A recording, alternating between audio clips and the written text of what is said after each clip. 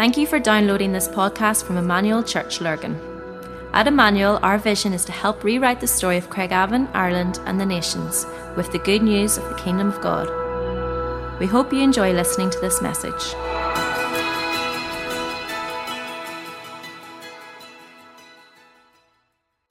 I've been enjoying the Psalms lately. I've been enjoying some of the Psalms, and I don't know if you've ever noticed anything about the Psalms, but usually the first verse of Psalms tell you an awful lot about them, like, the Lord is my shepherd. You sort of know you're going to be talking a little bit about the shepherd, don't you? Psalm 24, the earth is the Lord's and the fullness thereof. Psalm 34, come magnify the Lord with me. One of the Psalms that has caught me lately, because Rick has read it a few times in our staff meeting and has read it with elders as well, is Psalm 29. And he sort of sparked it in my head. Ascribe to the Lord, you heavenly beings. Ascribe to the Lord glory and strength. Ascribe to the Lord the glory due to his name. Worship the Lord in the splendor of his holiness. And that word ascribe means to hold in high regard. It means to give something special attention. When the psalmist is saying ascribe unto the Lord, he's actually talking about giving him something special. And I wondered this Christmas, as we all wonder about what we're going to put around the tree and what we're going to put on the table, I wonder, have we thought as much about what we're going to put around the throne? And I started to wonder, if I were to give the Lord some presents this Christmas, what he would really love. What could I give to the King of Glory that he would say, Phil, that is a cracker present. Thank you so much. And so in light of that, I want to read this passage that you all know well, I'm sure, Matthew 2. If the Bible's familiar to you at all, you'll know that story in Matthew 2. And it's talking about the visit of the Magi, the wise men who came to visit the Lord Jesus. We get the analogy sometimes that they arrived at the cave or at the barn or the stable, most likely a cave. Probably you're best thinking about stone rather than wood when you think about where Jesus was born. So it was probably pretty cold and damp. And also the wise men probably didn't arrive until the child was a lot older. We get the idea that they arrived along with the shepherds, but that's not really scriptural. They arrived, we're not dead sure when. That's why Herod actually killed all the babies 2 years and under. So little baby Jesus could have been as maybe a year old when the Magi arrived. But it says that when Herod called the Magi secretly and found them from the exact time the star had appeared, he sent them to Bethlehem and said, go and search carefully for the child. As soon as you find him, report to me so that I may too go and worship him. After they had heard the king, they went on their way. When the star they had seen it rose ahead of them until it stopped over a place where the child was. When they saw the star, they were overjoyed, and on coming to the house, so they were in a house, they weren't in a stable, all right. It says, on coming to the house, they saw the child with his mother Mary, and they bowed down and worshipped him, and they opened their treasures and presented him with gifts of gold, frankincense, and myrrh. And having been warned in a dream not to go back to Herod, they returned to their own country a different way. Now, the Lord always honors the public reading of his word, and he'll do that this morning. Some of the things that I think that God has been speaking to me about in a very busy year, as I come to the end of it, about refreshing some of these gifts to him. Now, there's loads of gifts in this passage, not just the three that we focus on. There's a gift of surrender, because the first thing the wise men did was they bowed down. They bowed down. So there's a gift of surrender. And I sort of think this year that Jesus, if were asking me for a gift and asking me something that I could put around the throne, he would be asking me for my full surrender. He'd be saying, Phil, before you give me anything at all, I would love your full surrender. And then it says they bowed down and they worshipped him. And I think if surrender's one thing, adoration's another thing. And so here's these wise men, they bow down, they give their full surrender, and then they give their adoration. They begin to worship him. Something happens when there's a surrender of heart and we start to pour our hearts out in love to the Lord. And that psalm comes to life that I quoted a few minutes ago, Psalm 34, come magnify the Lord with me. What happens when we magnify, I've told you this many, many times, we don't make the thing bigger, we begin to see it bigger. And we begin to see God for who he really is. When we surrender to him, when we begin to adore him, we begin to see God for who he really is. And then it says when they surrendered and they began to worship him, what they did was they opened their treasure chest. I love that. It's hard to give anything out of something that's closed up, isn't it? And some of us, when it comes to God, we've closed the doors. Maybe you're here as Christmas morning and you've come and you've heard Christmas messages and you've heard gospel messages and you've heard the invitation to give your life to the Lord, and something in you has closed up. There's something happens, and I think it's a little bit, maybe it's a world thing, but I do think it's a little Northern Ireland thing. Been there, done it, got the T-shirt, heard all that before. And it never really seems. And what has happened is there's a closing up to the word of the gospel. Actually, the Bible talks about it in 1 Corinthians 4:4. And Paul says that the God of this world, who is Satan, has blinded the minds of those who would believe to make sure they believe not, the way the NIV puts it. Lest the light of the glorious gospel would shine in and they might be saved. And so what has happened is the God of this world, Satan, has actually blinded the minds of people so you can't see. And so what has happened, there's no surrender, there's no adoration because everything's closed up. And what happens is when we build walls, we keep ourselves very safe. We keep ourselves in, but then the problem is nobody else gets in either, not even God. And so there's no surrender, there's no adoration, there's the closed up treasure chest, and so nothing can come out. But these wise men were different. They surrendered first and foremost. They give God adoration of heart, and then they opened up their treasure chest, and out of their treasure chest they began to give something to God. They give gold for a king, they give frankincense for a priest, and they give myrrh for a prophet. It's pretty beautiful. And so this year I was spending a little bit of time last week with the Lord, and I was talking about these gifts. And I was thinking about my gold. I was thinking, God, if you're looking at my gold, you're going to be really struggling. And then I felt the Lord speak to me about what my gold was. My gold was my time. My gold is the thing that's most precious to me. It was my discipline. Sometimes we can become undisciplined. And what can happen is when we become undisciplined, even as Christians, we push God to the perimeter of our lives. Oh, he's there, okay, but he's no longer prime and center.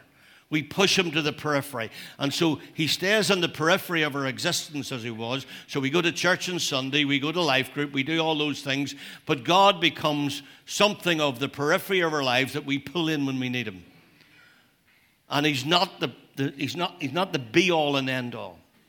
And so I felt like God saying that the gold of your life, Phil, this year would be not to keep me in the circumference, not to keep me in the periphery, but actually to pull me into the center. And if you were to give me that this year, I'd be saying that's a pretty good gift.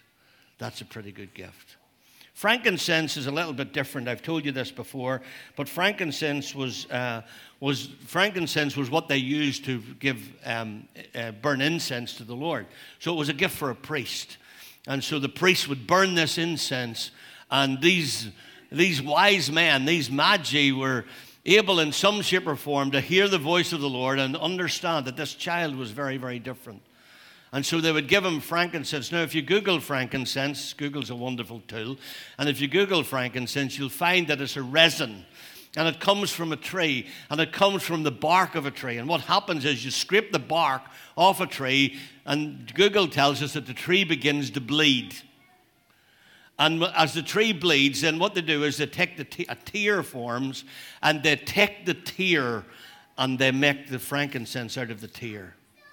Now, that could mean 100 things to 100 people, but what it means to me is that this Christmas that I felt God say to me, Phil, what about not just giving me your surrender, giving me your adoration, opening up that chest of yours and giving me some of these precious gifts, giving me your time and your discipline? What about giving me your tears? Wow, that's interesting, God. My tears? Yeah, give me your tears. Because we're really quick to tell you all the things that worked this year. We're really quick to tell you all the things that were 10 out of 10. But we're not so quick to tell you the things that broke us. We're not so quick to tell you the things that we cried ourselves to sleep over. Or we woke up in the morning with anxiety in our chests thinking, oh no, I'm going to have to face that again. And maybe this year, as we close it out, that God's saying, not only would I like your surrender, not only would I like your full adoration, not only would I like your thing that's most precious to you, your time, your discipline, your gold, but what about giving me your brokenness? What about giving me your tears? What about giving me the things that have disappointed you this year? And then lastly, they give myrrh. And myrrh was a gift to a prophet. It was a gift that, actually myrrh was a spice that they used to anoint people who were dead. And this was a prophetic statement for someone who was about, in 30 plus years' time, was going to give their life as a sacrifice for sin for the world. And myrrh is an interesting thing. If you Google it, you'll find it's a resin as well. But it's actually known for its black color. It's very, very dark in color. And again, it could mean 100 things to 100 different people. But I wondered, as we hit Christmas, is God asking you for the things that are sinful in your life? The black things. The things that you actually wouldn't want the person beside you, even how well you know them, to know about you, about your deep inner things that go on in your life. Because all of us who are new creations in Christ Jesus have got an old flesh that operates. And we've got to control it all the time. One of the gifts of this, one of the fruit of the Spirit in Galatians 5 is self-control. And we've got to control that old man, that old woman that lives inside us, that rips at us at times. And the thing about it is, the thing that excites me about this is that Jesus died for this. So it doesn't belong to you. Even that black stuff, even that dark side, even that part of you that you don't want anybody else to know. So this Christmas, what about putting around the throne some surrender, full surrender, adoration, opening up your life and giving to God the thing that is most precious to you? Giving him your tears, the things that disappoint, and giving him your sin, giving him the thing that you've struggled with most this year. If I were to ask everyone in the room what was the thing they struggled with most this year, you would know it right away. It's sparking in your mind right away, the thing that is your inward struggle, because we all have them. And the incredible thing about this is, and here's where I want to close it off. Here's the little line that I think we miss sometimes in this verse. It says, after they'd done all this, they went home a different way. Everybody misses that line. But the Magi went home a different way. Here's the thing about this Christmas morning. This Christmas morning could be so different, because if you give God your surrender, if you give God your adoration, if you give God your gold, your tears, and your brokenness, you will go home a different way. You will go home a different way than you come. You will go home knowing the King of Glory as your Lord and Savior. You will go home today knowing not only that Christ died, but knowing that Christ died for you. Knowing not only did Christ die and rise again from the dead, but that he died and he rose for you. If there was no one else alive in the world, he did it for you. For God so loved the world that he gave his only begotten Son, that whosoever believes in him should not perish, but have everlasting life. And I think this Christmas, I think I'm going to go home a different way. I think I'm going to go home a different way. Because this has been stirring in my heart over the last few weeks. And I want to challenge you to go home a different way. As we face 2023, who remembers the millennium? Who all thought it was the end of the world? And here we are, 22, almost 23 years later, and we're still here. And I believe we're stirring in last days, and so it's so important to get these matters settled. The Lord bless you. It's lovely to be with you. It's lovely to share Scripture with you. And I know you're champing at the bit to get home to family and friends. Thank you to all you wonderful kids for showing me your toys. I'm so excited for you. I hope you have a wonderful Christmas. Next Lord's Day, we'll do the same. It'll be a shorter service, family service. There's no kids or youth environments. It is New Year's Day. And we'll do something similar, share the word. We'll have a little bit more to share with you next week because it is the first Sunday of the new year. And we have some exciting news to share with you, some invitations for you as we face the new year. But happy Christmas. I hope you're blessed. And if it is a struggle for you, our prayers go to you. All of us in the room at some stage in our lives have been there, and we understand the pain of that. Let's pray. Father, we just pray today that all of us in the room may have the opportunity to go home a different way. As we've opened the gifts around the tree, may we be challenged about what gifts are around the throne. May we be challenged at our level of surrender, at our level of adoration. May we be challenged by the fact that we've just closed ourselves up and not allowing God to impact our lives and pushing them to the periphery of our lives, God. May you become the prime and the center. And may we give to you our gold, our frankincense, and our myrrh. May we give to you those gifts that are most precious to us. And those gifts that break us at times and those gifts that hurt us. May we offer them all to you around the throne this Christmas in Jesus' name. Amen. Lord bless you. Have a great day. Enjoy. Don't eat too much turkey. We hope you enjoyed listening to this podcast. For more information about our church and all that we do, please visit our website at emmanuel-church.co.uk.